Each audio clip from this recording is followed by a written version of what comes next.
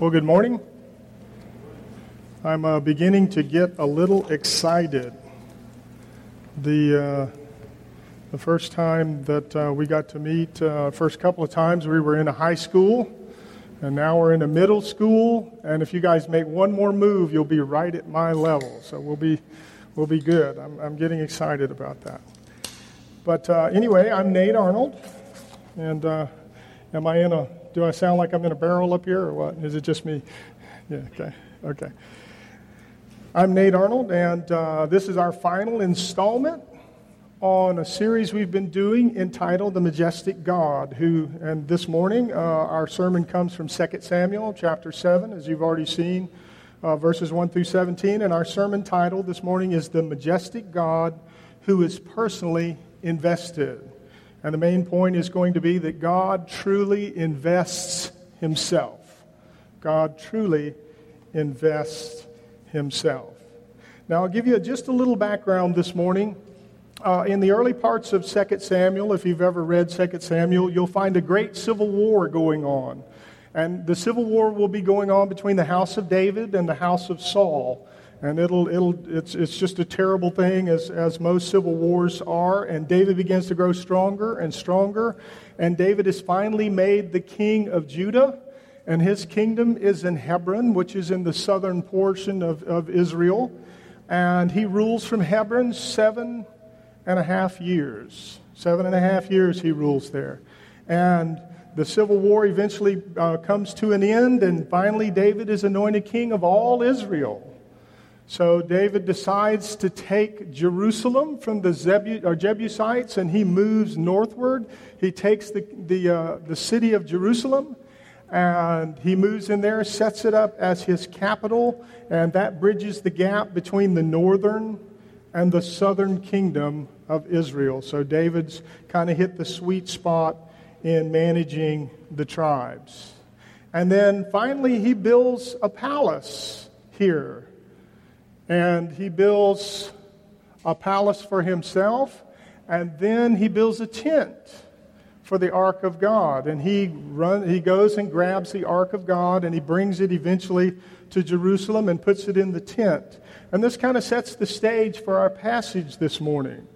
So let's look at our text here just for a second. In chapter 7 there of 2 Samuel, we see David's good intentions in verses 1 through 3. The civil war's over. David's now relaxed. He's sitting around talking with the prophet Nathan, probably having a cup of coffee, whatever they did back in those days, and just kind of a little relaxed. And David's thoughts begin to turn to God, and he instinctively knows that the visual symbol of God on the earth should not be less than the visual symbol of the monarch or of him in the palace. He's a military man. He understands rank and file, and he's troubled by this. And he says to Nathan, he says, "See now, I dwell in a house of cedar. I dwell in a palace. I've got a nice place to live." And the Ark of the Covenant actually lives or dwells in a tent. As nice as it is, it's still say it with me, tent, right? Still a tent. And that concerns David, and rightly so. So it presents the wrong image that what the king is doing is more important than what God is doing. That what the king is about is more important than what God is about. And David understands that the exact opposite is actually true. That he exists to serve God. God does not exist to serve him. And the picture that's getting painted right now does not paint that correctly. Well, let's just roll this into our context just for a second. How does this understanding translate into our lives today? Where do we put our priorities?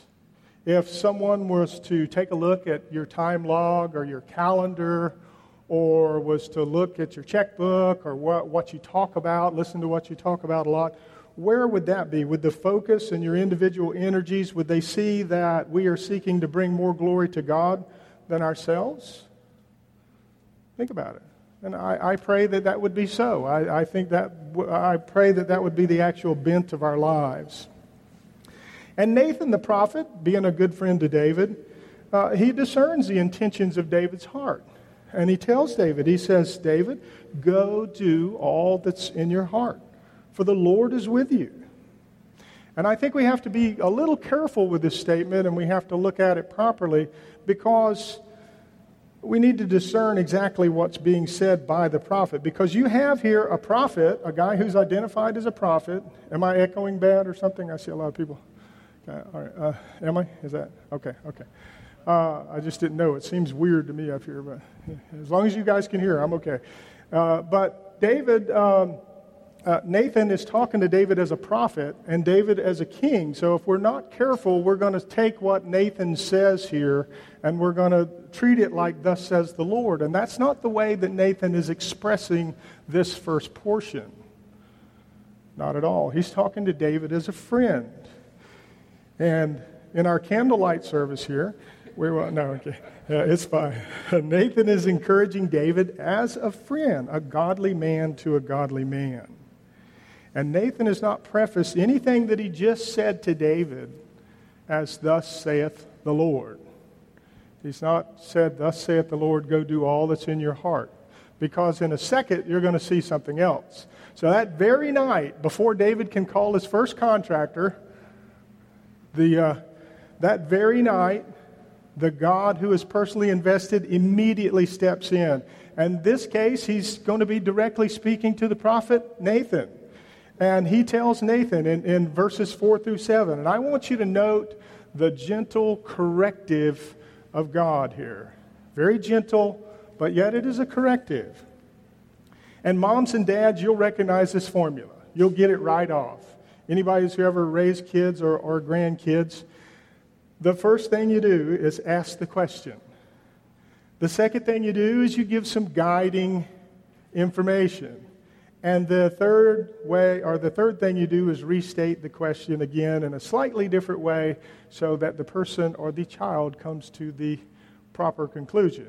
This is a formula that every parent uses, exact formula that God is about to use here. For example, you would say, Johnny, your question would be, Johnny, why are you running with a sharp pencil? Johnny, don't you know that if you fall down, you will wind up with some extra holes in your body from the sharp pencil, amplifying information. And then finally, Johnny, wouldn't you prefer to put that pencil on the shelf and not run with a sharp pencil? Yes, Mom, I would prefer to do that. You see the questioning sequence and see how it works. Every parent does this. God does this. So God puts the question in verse 5. He says, David, would you build me a house to dwell in? Now this is thus says the Lord. David, would you build me a house to dwell in? And this particular question contains several implications. He says, David, are you perhaps being a little presumptuous? Thinking that you've got it all planned out? You know what's going on here? Do you really understand what's going on? Have you sought my mind in this thing? Did you put any time in prayer or anything about what you want to do? And are you truly taking into account the relationship between how I dwell and how I live with my people? David, have you done that? Would you really build me a house, David, to dwell in? And then God provides the guiding information. He says, David, I want you to think, and that's in verse 6. He says, David, I want you to think about how I live with my people. Since the time that I brought them out of Egypt, how have I dwelt with my people? I move with my people everywhere they go. I live in a tent and a tabernacle with them. I'm not way up here. My tent is nice, but I'm still in a tent everywhere the people go. And he gives David some guiding information. He says, David, think about how willing I am to condescend and to dwell with my people. Think about that. If you're going to build me a house. And we see this exact pattern in Christ. So a quick little aside here. And by the way, Christ is the visual symbol of God. Christ says himself, when you've seen me, you've seen the Father. Right? You've seen the Father when you've seen me. And Christ does this exact same. In John 5:19, the Bible says, and Christ himself says, the Son does whatever he sees the Father doing. Does whatever he sees the Father doing. And in John 1:14, The Bible says the Word became flesh and dwelt among us, and we have seen his glory. Glory is of the only Son from the Father, full of grace and truth. The word dwelt there means to tabernacle. Christ came and tabernacled with his people, just like he saw his Father doing with the early Jewish people. Did the exact same thing. Just a little quick aside there. Verse 7, let's read that. God restates the question. He's using the formula. Restates the question. So let's review the verse together. It says, in all places where I have moved with all the people of Israel, did I speak a word with any of the judges of Israel, whom I commanded to shepherd my people, Israel, saying, why have you not built me a house of cedar? The obvious answer is no. And David, you know that I always go with my people. I am always with my people. And then after helping David to realign his thinking, the personally invested God shows David how he is going to be used to be a blessing to those very same people, to God's people themselves. And in verses 8 and 9, God gives David some reminders. Note that everything in verse 8 and 9 is in past tense. It has already happened. This is God reminding David of what he has done for him. And in this case, he talks about three things. He said, David, I want you to know that I did the electing. I took. I chose. I picked you. And he says, I did the electing. He said, I also did the appointing, David, that I chose you. I took you that you should be a prince over my people. I did the electing and I did the appointing of your particular position and where you sat. I did that, David, and I did that for you. And I have provided my presence and protection. I have been with you wherever you went and have cut off all your enemies before you. And David, these are some of the ways that I, the Lord God, have given you grace. What are some of the ways that the Lord has given us grace in your life? What are some of the ways that the Lord has been with you? I don't know all those, but you do if you think back over them. What are the ways that the Lord has proved himself faithful and invested in your life and always been with you, just like he has been with David? And then the remainder of the text from verse 9, that last half of verse 9, all the way through verse 17, shifts from past tense to future tense. David, I did all this, but now I'm going to do all these things.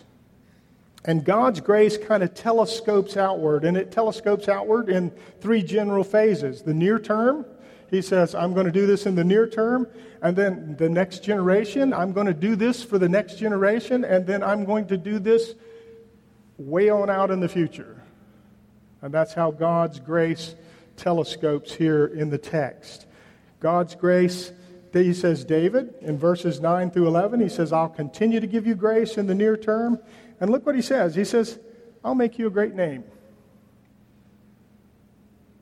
I'll make you a great name. Now, there's a purpose in making David a great name, and we'll get to that in a second. But he says, I'll make you a great name, David, in the near future. And he says, I will plant my people in the near future.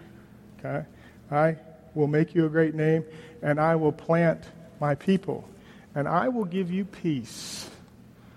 And this is all wrapped up in the people. David, I'll give you a great name so that you have the power to minister and to benefit my people. And then I'm going to plant my people, David. And then I'm going to give you peace, David, so that those people that I planted will have peace. This is what I'm going to do in the near term for you, David, and for the house of Israel. And then once my people are settled, see, there's no temple building up to this point, okay? Because the people aren't settled. And God is all about his people. Matter of fact, God is crazy about his people if you look through the scripture. But he says, once my people are settled, he says, I will, in verses 11 through 15, he says, I will give grace to your next generation. He says, first of all, he says, David, I will make you a dynasty. I'll give grace to your next generation. I will raise up your offspring after you, who shall come from your body, and I will establish his kingdom.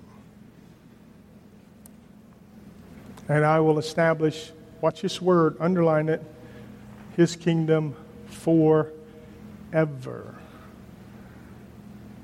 Forever. I'll establish his kingdom forever. And I will be his father, and he will be my son.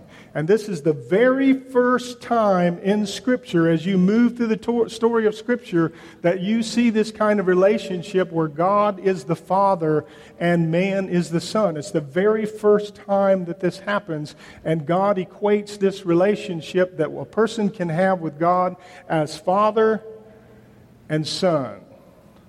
Never till this verse do you see that. Now, Christ has this exact same relationship in the New Testament, right? In Mark, when he's praying, Christ says, Abba, Father. Abba just means daddy. Daddy, Father. He prays this way. Paul tells us that we have the Holy Spirit within us if we're followers of Christ. And that Spirit is the Spirit of adoption. And that Spirit of adoption allows us to cry, say it with me, Abba, Father.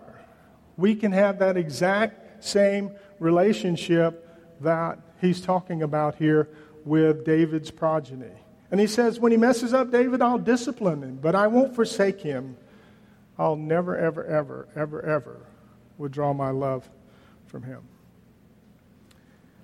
God is personally invested in David's future and in your future also through Christ. Through Christ, his grace is extended forever. Now, our sermon can end right here. We've covered the text. We've gone through the whole text. But it would not be the point of the text if we stopped right here. You see, the God who is speaking to David is a majestic God. He's the majestic God whose will cannot be thwarted. He's the majestic God who preserves and establishes. He's the majestic God who calls by faith. He's the majestic God who is personally invested, and he is invested in keeping his promises to David and to you and to me. And this verse, verse 16, has caused gallons of ink to be spilled. It's caused prophets to pray. It's caused people to search. It's caused pundits to point. Because God says in verse 16, he says, I will extend grace to you, David, forever. Your house or your dynasty will be forever. Your kingdom, the span of your rule, will be forever. Your throne, your kingship will be forever. Ever and ever. This verse directly connects the Old and the New Testaments. This verse points to one person and one person only. Period. And you say, well, how do you know that, Nate? Well, here's how we know. In Jeremiah chapters 21 through 24, Jeremiah specifically says the Davidic dynasty is going to end. It's going to come to a close. A dynasty is a succession of kings that all belong to the same family. It's going to come to a close. And you say, well, wait a minute. Hold on. Okay. It's coming to an end. And Jerusalem and the temple are going to come to an end. And if you look in 2 Kings chapter 25, you'll see all that actually happens. In 586 BC, third rebellion against the Babylonians. Babylonians sweep in. They take Zedekiah, who's the king at the time, kill all his sons in front of him for the rebellion, gouge his eyes out, and take him to Babylon. And then they level Jerusalem and the temple. It's gone. It's totally destroyed, just like the prophet Jeremiah says. But Jeremiah, Isaiah, Zechariah, and Malachi either have or will all stated that God's still going to make good on his promise to David. It's going to happen. Stand by. And in Jeremiah 33, 14 through 7, he says, "Behold, the days are coming, declares the Lord, when I will fulfill the promise I made to the house of Israel and the house of Judah. And in those days and at that time I will cause a righteous branch to spring up for David, and he shall execute justice and righteousness in the land. In those days Judah will be saved. Jerusalem will dwell securely, and this is the name by which it will be called. The Lord is our righteousness. For thus says the Lord, David shall never lack a man to sit on the throne of the house of Israel, and the Levitical priests shall never lack a man in my presence to offer burnt offerings, to burn grain offerings, and to make sacrifices."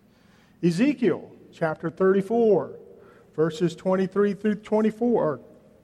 "I will set up over them one shepherd, my servant David, and he shall feed them. And he shall feed them and be their shepherd.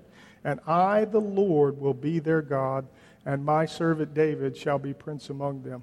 I am the Lord, I have spoken." I am the Lord, I have spoken. And Isaiah 11:1 says that one who is the shoot of the stump or the root of Jesse is going to spring up, and he's going to be called the branch. And the branch is coming. And this is all after Jerusalem is just wiped off the face of the globe just about. I mean, it's completely destroyed. And these prophets are saying these kinds of things. And then the Persians take over from the Babylonians. They whoop up on the Babylonians. And then the Persians allow the Jews to begin to return in 538 BC. They say, okay, the first wave can go back to Jerusalem. So the first wave does with Zerubbabel. They begin to build the temple. 515, they get the temple built. The next wave of Jews return back with the prophet Ezra. And then I think that's in 458.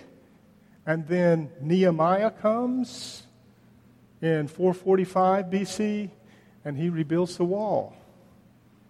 You got the temple, you got the people, you got the wall, you got the city, you got no king. Still no king, as promised. Still no king. And Zechariah and Malachi, during this time period, all began to prophesy, and they all state, the branch is coming. The branch is coming. And not only is the branch coming, there's a guy named Elijah that's going to be coming before him and preparing the way. Stand by, the branch is coming.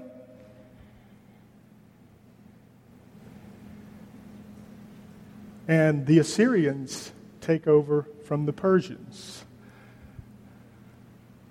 And no king. And then the Maccabean revolt happens. Most of you have heard about Judas the Maccabee, Judas the Hammer. The Maccabean revolt happens. And they have rulers, the Hasmoneans, they have rulers, but still no king, still no promised king. And then the Romans come in 63 BC, and they just whoop up on everybody, and they take over the whole area of Jerusalem. Still no king. Got no king. And then finally, the Romans appoint a guy king. They actually, and this was rare for the Romans, if you ever read your Roman history, to allow a guy to be called the king of something. But they let Herod the Great be called King of the Jews. But he's not the prophesied king, and everybody knows that. Everyone knows that he's not the prophesied king to come promised to David. And in a little backwater town in Judea, an angel appears to a young virgin. And in Luke chapter 1, the angel says to Mary, he says, and behold, now watch this carefully, and behold, you will conceive in your womb and bear a son, and you shall call his name Jesus. He will be great and will be called the Son of the Most High. And the Lord will give him the throne of his father David, and he will reign over the house of Jacob forever, and of his kingdom there will be no end. Starting to see something line up here? And in Matthew chapter 2, after the birth of Jesus, after Jesus was born in Bethlehem of Judah in the days of Herod the king, behold, the wise men from the east come to Jerusalem, saying, Where is he who is born King of the Jews? And Herod goes, wait a minute, I'm the King of the Jews. And he turns to the priests and the scribes, and he goes, what's going on here? Where is this cat? And they've been searching. It's evident from the text. They've been searching all along. They even know where he's going to be born. And they say, King Herod, he's going to be born in Bethlehem of Judea. They've been looking all along for this promise, and they know it's not fulfilled yet. They know it's not there yet. And Jesus, the Christ, the Messiah, the Son of David, comes just as God promised. And he fulfills all the roles prophesied of him. He fulfills all righteousness. He gives his life as a ransom for many. He is crucified and resurrected. He ascends into heaven, where he sits at the right hand of God the Father, and there he fills his role as prophet, priest, and king. He's a prophet because he reveals the Word of God to us for our salvation. He's a priest because he made the sacrifice for us and continually intercedes at the right hand of God today. And he's a king because he rules and defends us, brings us under his power, protects us, and overcomes all his and all our enemies. That's his role. This king comes. And now the king is on the throne. He's come and he's on the throne. And this very same Christ is coming again. I found me a bead. Didn't want to step on that. But this very same Christ is coming again. And the Bible says he's going to come. This king, the fulfillment, he's going to come. And he's going to come in multiple ways. First way he's going to come is like lightning. Matthew 24 says, for as the lightning comes from the east and shines to the west, so will be the coming of man. There'll be no doubt that Jesus Christ the King has come back to this earth. And on down in Matthew 24 it says, there will appear in heaven the sign of the Son of Man, and all the tribes of the earth will mourn. They will see the Son of Man coming in the clouds of heaven in power and great glory, and he will send out his angels with a loud trumpet call, and they will gather his elect from the four winds. Jesus is going to come like lightning. Jesus is also coming again to raise us from the dead. Now, folks, if this doesn't start lighting your fire, then your wood's wet. Really, think about it, okay? This king, the promised king, the King David, the king that sits on the throne of David forever and ever, he's coming back to raise us from the dead. It says, for the Lord himself will descend from heaven with a cry, with a command, with the voice of an archangel, and with the sound of the trumpet of God. And the dead in Christ will rise first, and then we who are alive and remain will be caught up in the air to be with him forever. Forever. Forever. And he's coming again so that we may live and reign with him forever in the New Jerusalem. Revelation 22 says they will see his face and his name will be on their foreheads, and night will be no more. They will need no light of lamp nor sun, for the Lord God will be their light, and they will reign forever. Starting to see a pattern, right? Okay, and then lastly, maybe not lastly, but again, Christ is coming because God intends to be among his people. Revelations 21:3 says, and I heard a loud voice from the throne saying, behold, the dwelling place of God is with man. He will dwell with them, and they will be his people, and God himself will be with them as their God. That's some pretty amazing stuff. Our Lord Jesus Christ, the Son of God, who fulfills all those prophecies about David, who is the king that sits on the throne, the Son of God will be, as far as I can tell by Scripture, encapsulated in a glorified body for the rest of time. Think about that. That's how much he desires to tabernacle and to dwell with his people and to be with his people. That's an amazing thought. He's chosen to tabernacle among his people forever. And I think that's about as personally as invested as you can get. That our Lord, our God, would do that for us and wants to be with us that bad. John 14:3-6 says, in my Father's house, this is Jesus speaking, are many rooms. If it were not so, would I have told you that I go to prepare a place for you? And if I go and prepare a place for you, I will come again, and I will take you to myself, that where I am, you may be also. And you know the way where I am going. And then Thomas says to him, Lord, we do not know where you are going. How can we know the way? And Jesus says this to him. He says, I am the way and the truth and the life. No one comes to the Father except through me. The only way to get there is to be in Christ. The only way to dwell with Christ forever is to be in Christ. And this is the majestic God who is personally invested in securing a way and a place with us to be with Him throughout eternity. Will you give your heart to Him? Will you surrender your life to Him? Will you serve Him? Will you choose to be in Him when that time comes? Will you do that? Because if you do, these facts, these things are a reality for you, that forever the God of heaven and earth, the promised one, the promise of David, will be yours forever. Let's pray. My Father, may your name just be glorified. Lord, may we, your people, just spread your fame abroad. May we just tell of the wondrous, marvelous things that you have done and how you fulfilled the promise, even when it seemed hopeless, even when the whole place was torn down flat to the ground and there was no way there could be an heir or anything else, yet you fulfill that promise. And you fulfill that promise so that we can be with you. And you've demonstrated your desire that you are invested. You're invested in our daily lives. You're invested in our future, Father. And that future lies with you. You desire to dwell with us.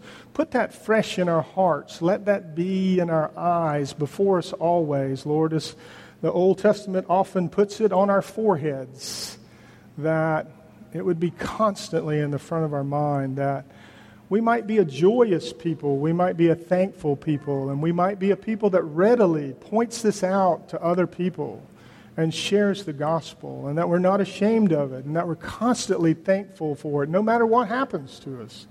The end state, Lord, as someone has put it, in the end, we win. Lord, there's nothing about this that's not a winning situation, and you desire for it to happen. You've promised that it will happen, and you will make sure that it happens, Father. And for that, we give you glory. In Christ's name we pray. Amen.